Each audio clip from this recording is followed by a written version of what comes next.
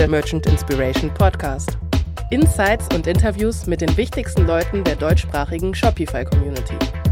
Mit Adrian Piekser.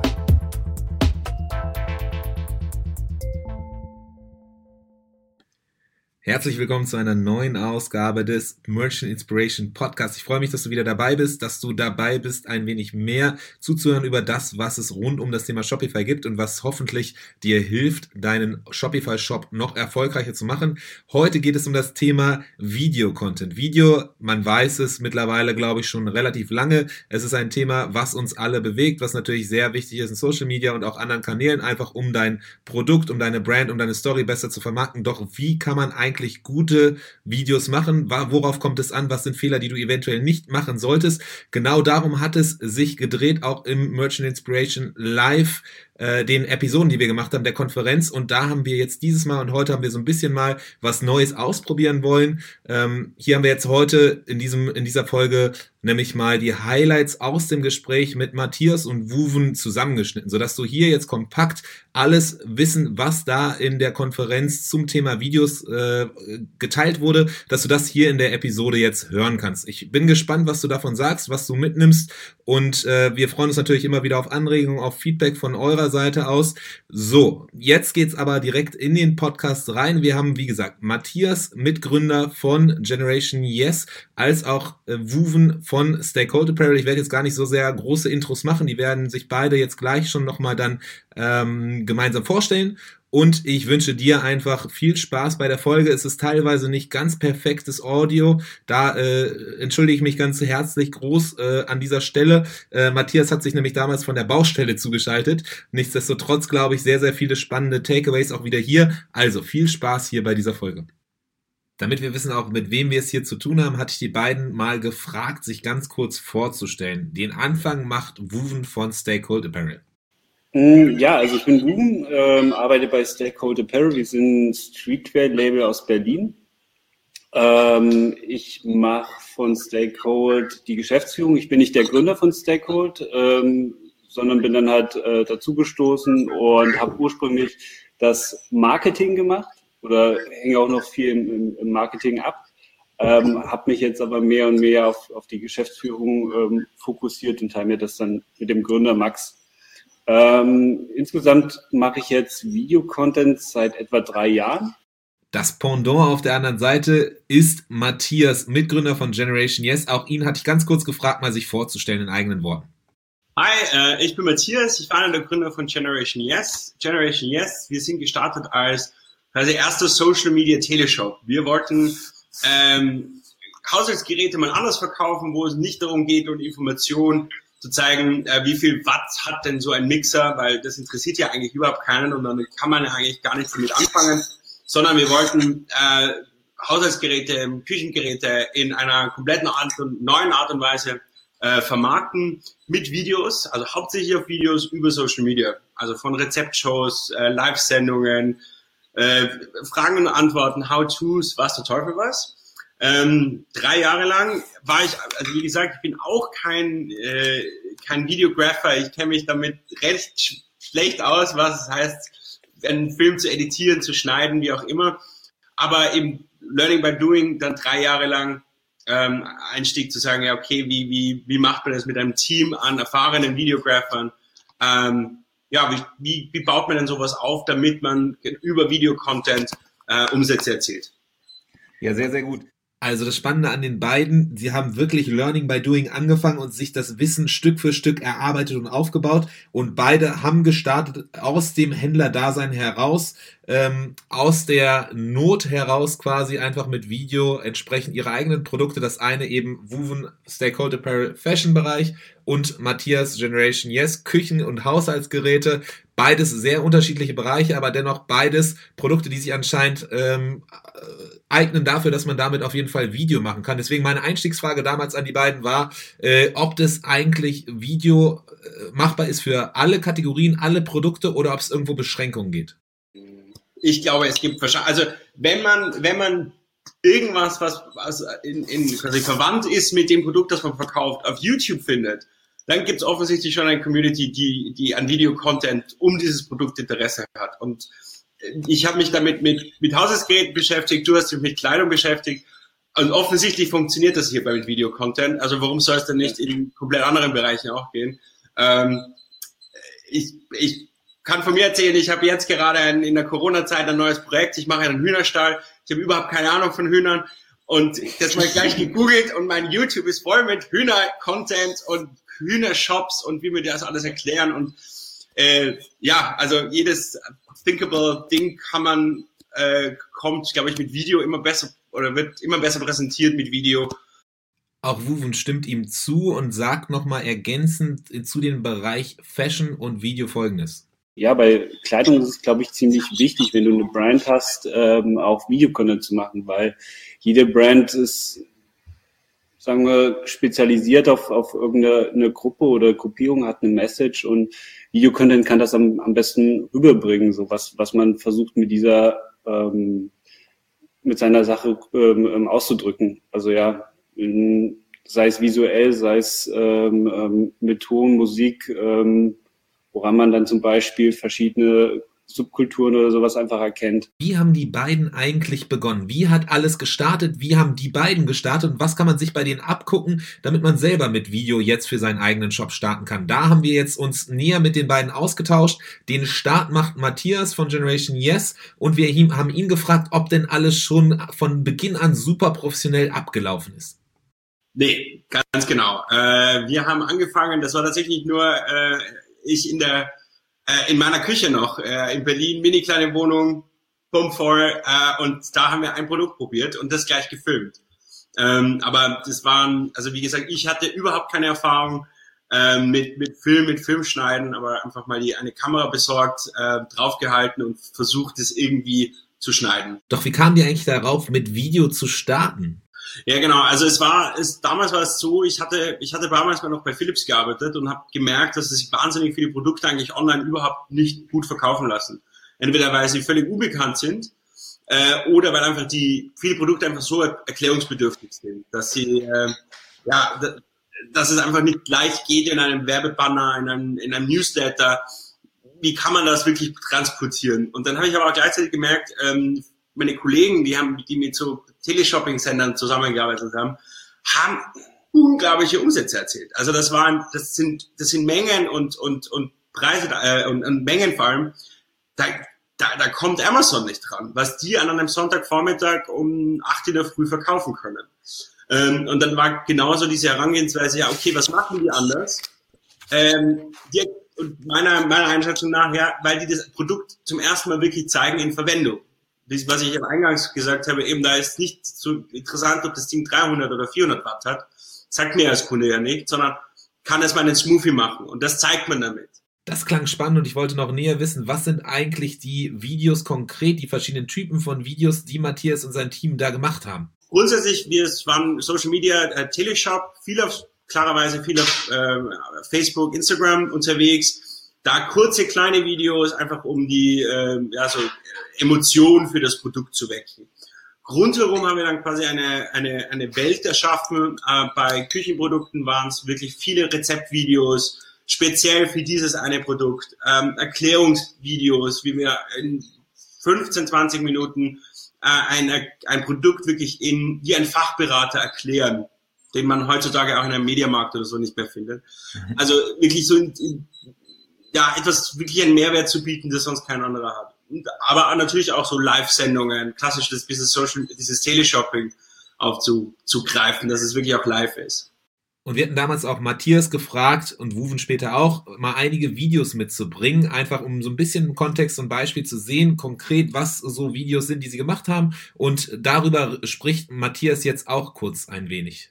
Genau, also ich habe jetzt ein Video, das du jetzt gleich zeigen wirst. Das ist eines unserer bekanntesten Videos, erst ein paar Monate alt, wie David einen Kaffee-Vollautomaten erklärt. Und das ist aber auch wichtig zu verstehen. Dieses Video funktioniert super gut auf YouTube. Wie du schon eingangs erwähnt hast, ist eine Suchmaschine. Das ist die zweitwichtigste Suchmaschine der Welt. Und hier ist ein anderer Content gefragt oder auch beliebt.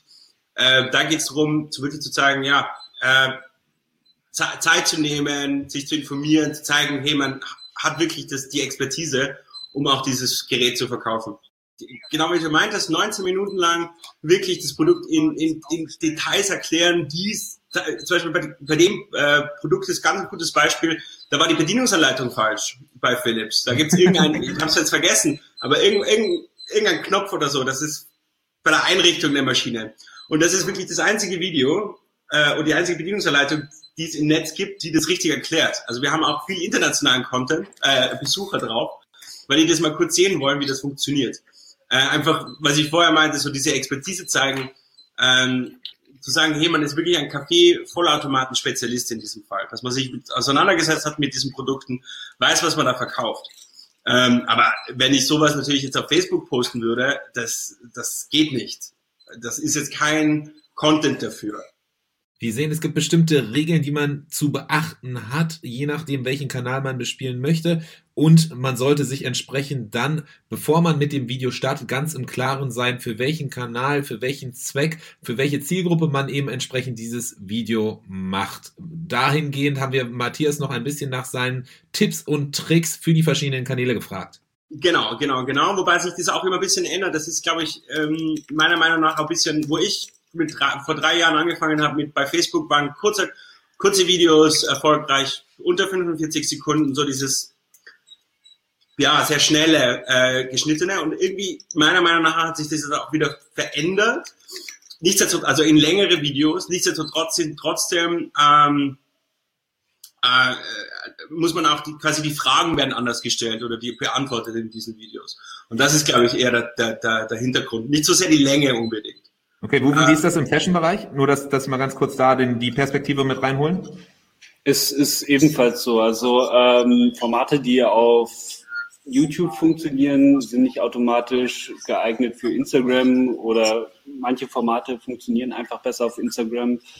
Wo wir eher da sind, also muss man wirklich drauf achten. Was Matthias natürlich in seinen Videos zeigt, ist, die haben einen Mehrwert, so, ne? Die haben Erklärwert. Viele gucken sich auf YouTube Videos an, um schnell Sachen erklärt zu haben. Und das Video hat halt einfach einen Zweck. So, ne? Das heißt, im Fashion-Bereich, was macht man da, um halt so Mehrwert zu schaffen?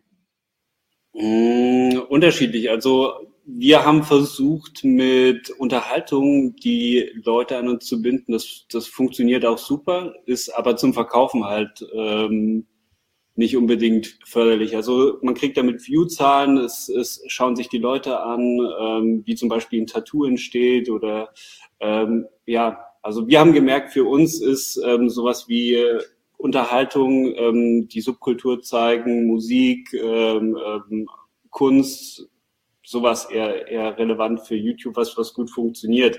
Bei Instagram war es dann eher so, also IGTV, kann man dann natürlich auch so ein bisschen Image-Videos zeigen, so ein bisschen visuell starke Sachen, wo man dann halt ein bisschen fetzen kann. Also okay. Man muss auch dazu sagen, die Regeln ändern sich halt auch sehr oft. Ich weiß nicht, wie es bei YouTube ist, wie oft sich da der Algorithmus ändert. Aber wir haben halt gemerkt, es gibt schon große Unterschiede in den letzten 2 Jahren, wie sich das mit den Videos da entwickelt hat. Wir gehen gleich auch noch näher in den konkreten Fall von Fashion und wie das Stay-Cold Apparel löst. Doch bevor wir da jetzt reingehen und Woven im Detail zuhören, hatten wir noch die Frage gestellt und wollten dem nachgehen, ob man einfach zum Beispiel für die verschiedenen Kanäle den Content, den man ja ohnehin kreiert, einfach unterschiedlich zusammenschneidet oder ob man wirklich dann, beziehungsweise ob Matthias und Woven unterschiedliche Videos konkret für unterschiedliche Kanäle gemacht haben und den Aufwand auf sich genommen haben. Klarerweise nimmt man auch das Material, was man hat, für unterschiedliche Kanäle. Das mag sich manchmal ausgehen und zu sagen, ja, okay, man kann die 20 Minuten verwenden für YouTube und dann noch 50 Sekunden von Facebook. In den allermeisten Fällen ist es aber nicht so, dass sich dass das wirklich klappt. Nichtsdestotrotz, je mehr man an Content sammelt, haben wir das einfach immer reingepackt dann in diese Videos. Einfach in ganz kurzen Ausschnitten, was wir damit gemacht haben. Rezepte, bam, bam, bam, bam, bam, bam, bam. Aber man muss das tatsächlich, meiner Meinung nach, man muss schon sehr, sehr klar vor Augen haben, was man will. Und es gibt halt leider nicht die eierlegende Wollmilchsau. Und dann die Frage, die natürlich brennt, wenn man darüber nachdenkt, selber mit einer Videoproduktion zu starten. Wie teuer ist eigentlich sowas? Mit was sollte man da rechnen? Ich glaube, es ist ganz unterschiedlich, aber ich bin auch gespannt, was Ruben dann sagen wird. Ist wirklich schwierig zu sagen. Also wir haben noch 2 Videos von uns da drinnen. Bei uns ist so Haushaltsgeräte, bei dir ist Fashion. Das ist schon noch komplett andere, das ist eine komplett andere Welt, muss man auch sagen. Nichtsdestotrotz ist meiner Meinung nach und mein Eindruck immer je authentisch man ist, desto mehr wurstiger ist das Budget. Da ist einfach Authentizität schlägt alles. Und wenn man das cool macht, mit Herz und mit Leidenschaft dabei ist es oftmals echt wurscht und egal, ob jetzt die Kamera der neueste Scheiß ist oder das Licht wirklich 100%ig stimmt. Ganz im Gegenteil. Also gerade in unserer Welt, Haushaltsgeräte, die Marken, die Brands, die haben schon ihren 1A-Video-Content. Den gibt's schon. Der ist aber nur so sneaky und das glaubt ja keiner. In dem Zuge spricht Matthias auch ganz kurz noch über ein Video von ganz früher, mit dem alles begonnen hat, beziehungsweise den sie ganz früh gestartet haben, aber auch gute Resultate erreicht haben. Aber da hatten wir quasi die erste Kontaktpunkt mit KitchenAid. Und ich hatte keine Ahnung, ich wollte das jetzt irgendwie, ich habe mich da nicht drüber getraut, das selber zum Drehen und habe da professionelle Hilfe angefragt von einer Agentur. Kam man da an mit weißer Teufel was an Equipment, an Videos. Aber irgendwie, man hat schon von Anfang an gemerkt, also die hatten überhaupt keinen Bezug zu Essen, zu Lebensmitteln. Und dann klappt es einfach nicht. Wir hatten dann mal ganz kurz in das Video reingeguckt und deswegen hört man jetzt gleich, wenn Matthias redet, auch noch im Hintergrund ganz bisschen von der Musik ganz am Anfang. Aber es ist wirklich spannend, was jetzt Matthias sagt. Also es ist jetzt passé, also jetzt, wenn ich das Video sehe und im Vergleich zu dem, was wir dann 1-2 Jahre später gemacht haben, ärgert es mich immer noch, dass wir dafür Geld ausgegeben haben. Aber ist auch ein Learning, weil die Leidenschaft muss dahinter sein. Und ich habe, weil das nächste Video, was gleich kommt, das ist nur, um euch einen Vergleich zu geben, das habe ich gerade in der gleichen Woche gemacht, aber das habe ich gefilmt, noch in meiner, quasi mit dieser Vorlage, das ist auch noch nicht, das ist bei Gott nicht perfekt, aber ich finde, man merkt dann schon einfach, wenn da die Leidenschaft dann da ist, dann das ist es. Also das habe ich geschnitten, habe Gott sei Dank dann auch das nie mehr wieder gemacht mit Videoschneiden. Also das ist, aber ist irgendwie das und so kleine Varianten davon sind unglaublich gut angekommen. Wir haben da im ersten Jahr hunderte Maschinen verkauft. Also wir waren Topseller im Dachraum von diesem Gerät. Einfach nur mit diesem Video. Also das waren so 2, 3 ähnliche Videos. Und da merkt man einfach, wenn du die Leidenschaft transportieren kannst, dann verkaufst du das auch. Dir gefällt der Podcast? Dann abonniere uns. Kurze Werbung in eigener Sache. Die meisten von euch werden es vermutlich schon wissen. Wenn ich nicht im Podcast bin oder auch keine Events für die Shopify Community organisiere, dann leite ich hauptberuflich die Shopify Expertenagentur Tante E. Wir helfen vielen Shopify-Händlerinnen und Händlern dabei, das Bestmögliche aus der Shopify-Plattform herauszuholen. Konkret bedeutet das Shop-Setups und Starten generell auf Shopify, Migrationen, Relaunches, aber auch individuelle Anpassungen, Analysen und Shop-Optimierung. Wir haben in den ganzen gut 2 bis 3 Jahren, die wir das nun mittlerweile schon machen, mit sehr, sehr spannenden Marken und Kunden zusammenarbeiten dürfen. Unter anderem so jemand wie Heineken, Tokyo Hotel oder auch der schwedische YouTube-Star John Olsen, bekannte Brands von Die Höhle der Löwen wie Ushis, Three Bears, Maison Baum oder Surplus und auch viele, viele Gesichter, die ihr wahrscheinlich schon dann auf Merchant Inspiration Live oder auch hier im Podcast hören konntet. Wenn ihr also Unterstützung braucht, wenn du mehr davon wissen willst, dann schau gerne vorbei bei tante-e.com, tante-e.com geschrieben. Wir freuen uns auf jeden Fall, aber jetzt wünsche ich dir erstmal viel Spaß beim Zuhören. Bleibe auf dem Laufenden über alle Neuigkeiten in der deutschsprachigen Shopify-Community mit unserem Newsletter. Mehr Infos dazu in unserer Bio. Wir wollten natürlich auch wissen, wie das Ganze außerhalb des Küchenbedarfsbereichs auch ist und entsprechend haben wir die gleichen Fragen an Woven gestellt, damit er ein bisschen mehr aus dem Bereich der Fashion-Branche berichten kann. Ich glaube, so die Kosten sind eine sehr wichtige Frage oder ist eine sehr gute Frage gewesen. Bei uns kann man sehen, so okay, theoretisch kann ein Video zwischen 0 Euro, wenn du jetzt sagst, okay, hat mich jetzt keinen besonderen Aufwand gekostet, klar hat man die normalen Personalkosten mit drinne, du hast die Anschaffungskosten von deinen Geräten etc. drinne, wenn du eine feste Produktion hast, aber die kann extrem variieren. So, du kannst zwischen, sagen wir, wenn du jetzt die Kosten für einen Praktikanten oder sowas zählst, der gerade ein TikTok-Video schneidet und damit irgendwie viral geht, keine Ahnung, für ein Video 50 Euro bezahlen, aber du kannst aber auch für ein Video, was krass failt, 30.000 Euro bezahlen. So. Also das ist auch drinne so, ne? Also da gibt's eine breite Spanne. Und da kann man viel falsch machen, da kann man viel richtig machen. Muss man halt schauen. Und ja, wir haben bei unserer Videoproduktion, wir haben halt seit 2017, 2018 eine eigene Content-Produktion im Haus drinne. Jetzt mittlerweile so 3 Leute sind und haben dann natürlich dann noch letztes Jahr extrem viel ausprobiert. Ein Beispiel, was Woven mitgebracht hat, über das er so ein bisschen redet, ist eines von Beginn, wo eben ein wenig im Low-Budget-Bereich ausprobiert wurde. Das ist eins der ersten, was so ein bisschen in, sagen wir mal, in die Unterhaltung reingeht. So, ne? Also es hat jetzt verkaufstechnisch wenig auszusagen, zeigt wenig unser Produkt. Die Leute tragen unsere Produkte. Ist aber, glaube ich, so, um zu verkaufen, nicht wirklich relevant. Aber es zeigt so ein bisschen, okay, wer wir sind, was wir machen, so wo sind unsere Zielgruppen. Muss man sagen, das ist ein Low-Budget-Video. Dadurch, dass unser Freund damals da sich einfach ausprobiert hat. Also das haben wir im Prinzip durch Connection gemacht. Also das hat uns nicht so viel Geld gekostet. Was heißt das konkret so?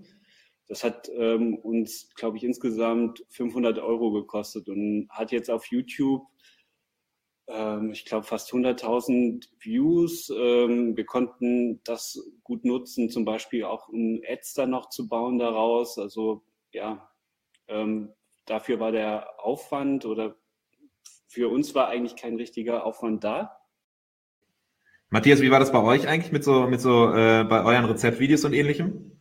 Post-Production und Ähnliches vom Aufwandszeitpunkt her. Was macht so das Größte aus? Ist es das Video selber oder ist es dann eher das Schneiden?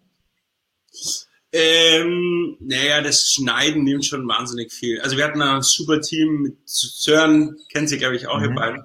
Wenn man dann eingespielt ist, es kommt, glaube ich, immer drauf an, also wie gesagt, ich bin ja auch kein Videograf, keine Ahnung eigentlich.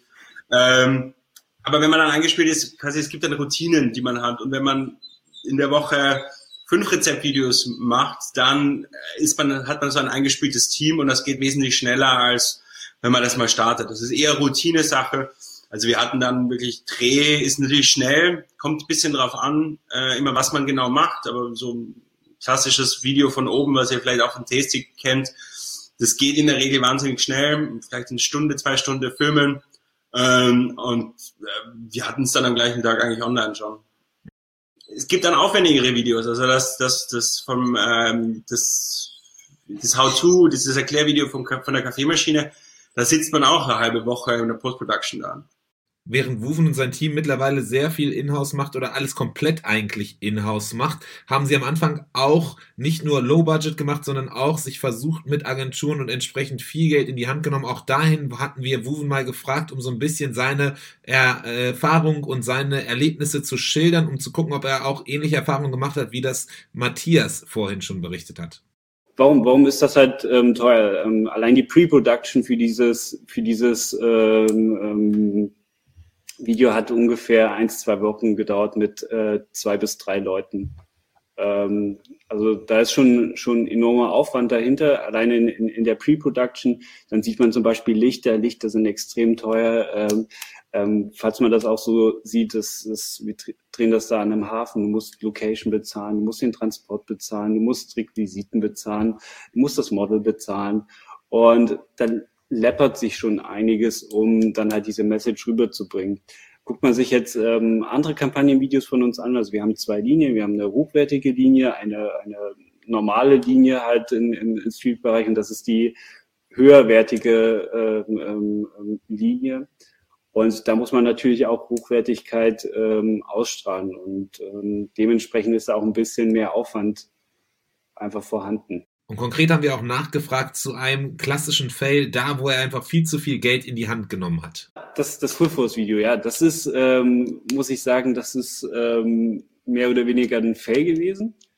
Das Projekt, glaube ich, also gibt es eine komplette Videoreihe davon, wie wir mit unseren Artists aufs Full Force Video gefahren sind. Das ist ein Metal Festival, und wir haben dann Backstage die ganzen Artists dort tätowiert. Und haben dann natürlich gedacht, okay, das wird super performen, und war eher ein Fail. Genau, also das ist jetzt so das Kampagnenvideo dazu. Da gibt's natürlich noch ein bisschen mehr Videos dazu, wo man so ein bisschen zeigt, so was wir dort gemacht haben. Wir haben Graffiti-Wände besprüht, wir haben die Musiker tätowiert, hatten da extrem viel Spaß auch auf dem Festival, und das zeigt das alles irgendwie so ein bisschen. Und insgesamt war die Mannschaft so, ich glaube, wir waren dann mit 20, 30 Leuten halt dort. Und das ist einfach ein riesiges Projekt gewesen, das auch extrem teuer ist, weil du halt auch als Sponsor von dem Festival auftrittst.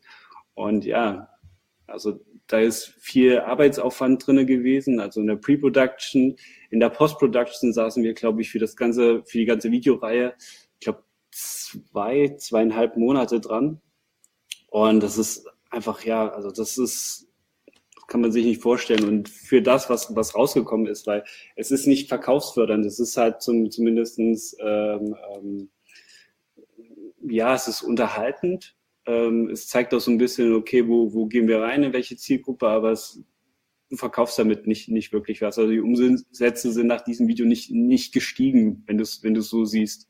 Ne? Also hat jetzt nicht den Purpose zu verkaufen, sondern ist wirklich eher so ein brandbildender und auch ein Image-Video. Also auch hier zeigt sich, es ist nicht immer das Budget, das darüber entscheidet, ob du erfolgreich bist mit deinem Video oder nicht. Im Gegenteil, es kommt darauf an, dass du authentisch bist und eben nicht zu viel Geld reinsteckst, sondern einfach die Zielgruppe, die du hast, eben perfekt ansprechen kannst. Also das ganz spannend auf jeden Fall als Takeaway. Und damit auch du jetzt hier aus dem Podcast rausgehen kannst und weißt, wie du die nächsten Schritte gehen kannst, haben wir die beiden auch nochmal nach den Do's und Don'ts gefragt, was man beachten sollte, wenn man jetzt mit seiner eigenen Videoproduktion starten möchte.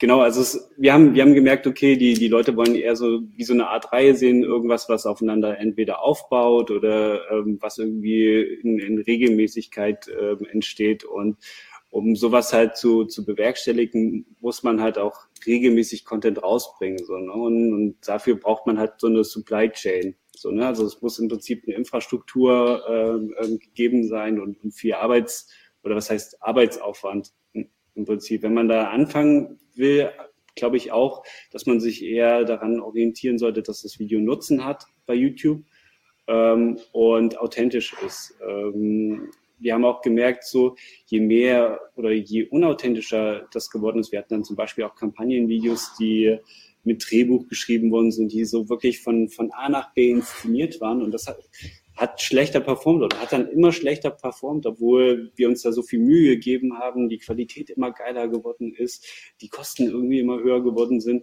und da muss man irgendwie auch ein bisschen aufpassen, ne? Vor allen Dingen, wenn man ein Produkt verkaufen möchte, muss man auch irgendwie so ist zumindestens im Modebereich, wie ich schätze, den Spagat schaffen zwischen Entertainment.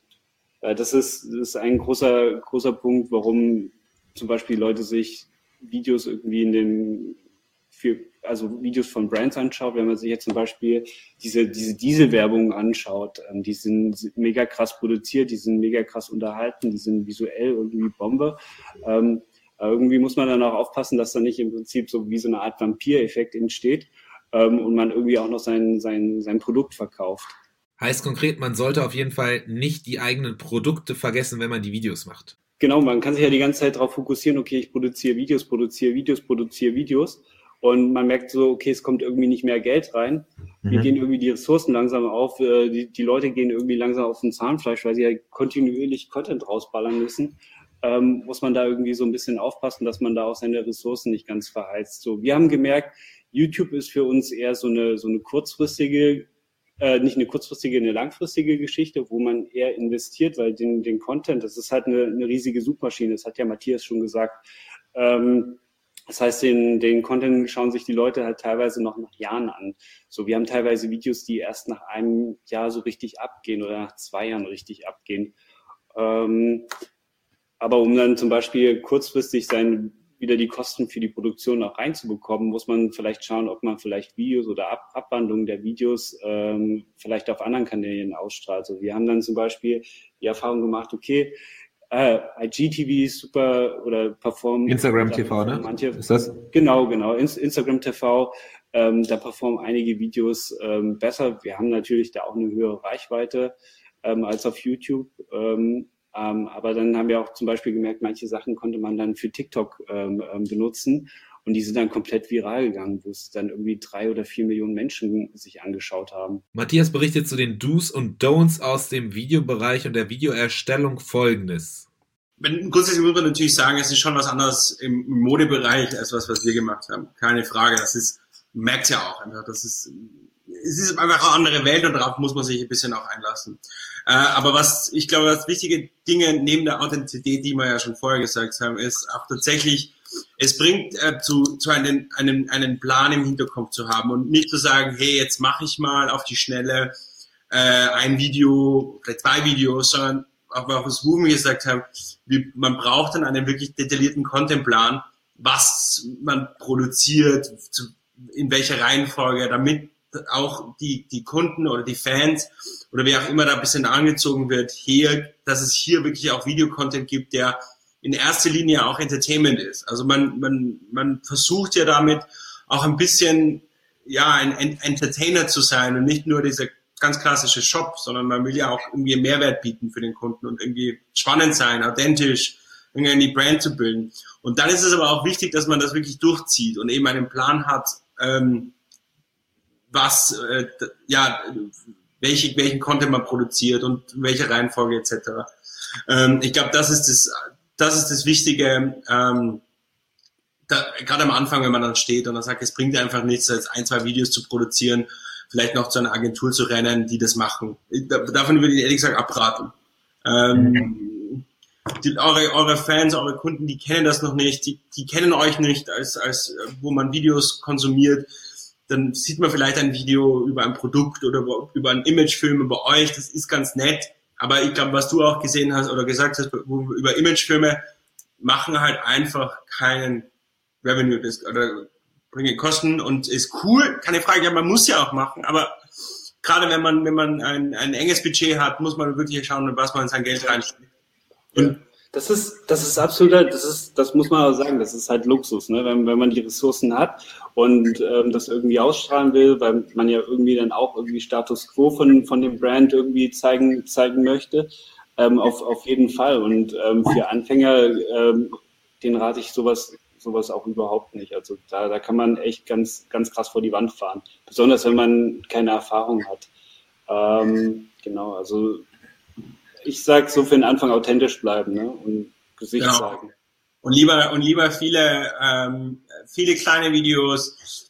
Man muss sich ja ehrlich gesagt anschauen, wirklich in welcher Sparte man verkauft, in welcher Sparte man unterwegs ist und dann einfach mal auch ein bisschen recherchieren auf den Portalen, was eigentlich für Content da läuft oder was interessant ist. Und wenn es wirklich, also wie viele Handwerker da irgendwas bauen auf YouTube oder wie viele TikTok-Videos zu irgendeinem Thema es gibt und man merkt, warum gibt es so viele Views?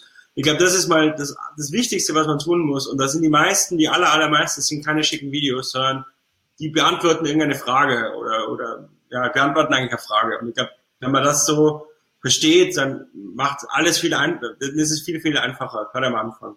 Und das sind doch ganz schöne Schlussworte von Matthias in Richtung dessen, worauf man achten sollte, was man tun sollte, wenn man jetzt mit den eigenen Videos und dem Videocontent starten möchte. Ich hoffe, euch hat der Podcast heute gefallen. Es war ein bisschen ein anderes Format. Wir wollten auf jeden Fall die Learnings und die Erfahrungen, die wir ja hier dann während der Merchant Inspiration Live gesammelt haben, auch nochmal auf andere Art und Weise mit euch teilen. Denn ich glaube, es war wirklich spannend, was hier Woven und Matthias zum Kontext des Videos und des Videocontents halt mit uns geteilt haben. Also, auch wenn es euch gefallen hat, auch wenn es euch nicht gefallen hat, konstruktive Kritik oder auch einfach Feedback generell, lasst es uns wissen, wenn ihr bestimmte Themen habt, wo ihr sagt, okay, das wäre spannend, dass ihr da mal drüber berichtet und mehr drüber erzählt oder Gäste einladet, dann bitte auch Feedback jederzeit. Die Idee ist ja auch von dem Podcast, da lebt davon, dass entsprechend wir hier Content und gemeinsam auch interaktiv uns zu Themen austauschen, die entsprechend von Belang sind für alle uns Shopify-Händlerinnen und Händler. Also, ich wünsche dir auf jeden Fall eine schöne Woche. Bis zum nächsten Mal. Macht's gut. Tschüss. Das war der Merchant Inspiration Podcast in dieser Woche. Wenn du es noch nicht getan hast, abonniere uns. Bis zum nächsten Mal.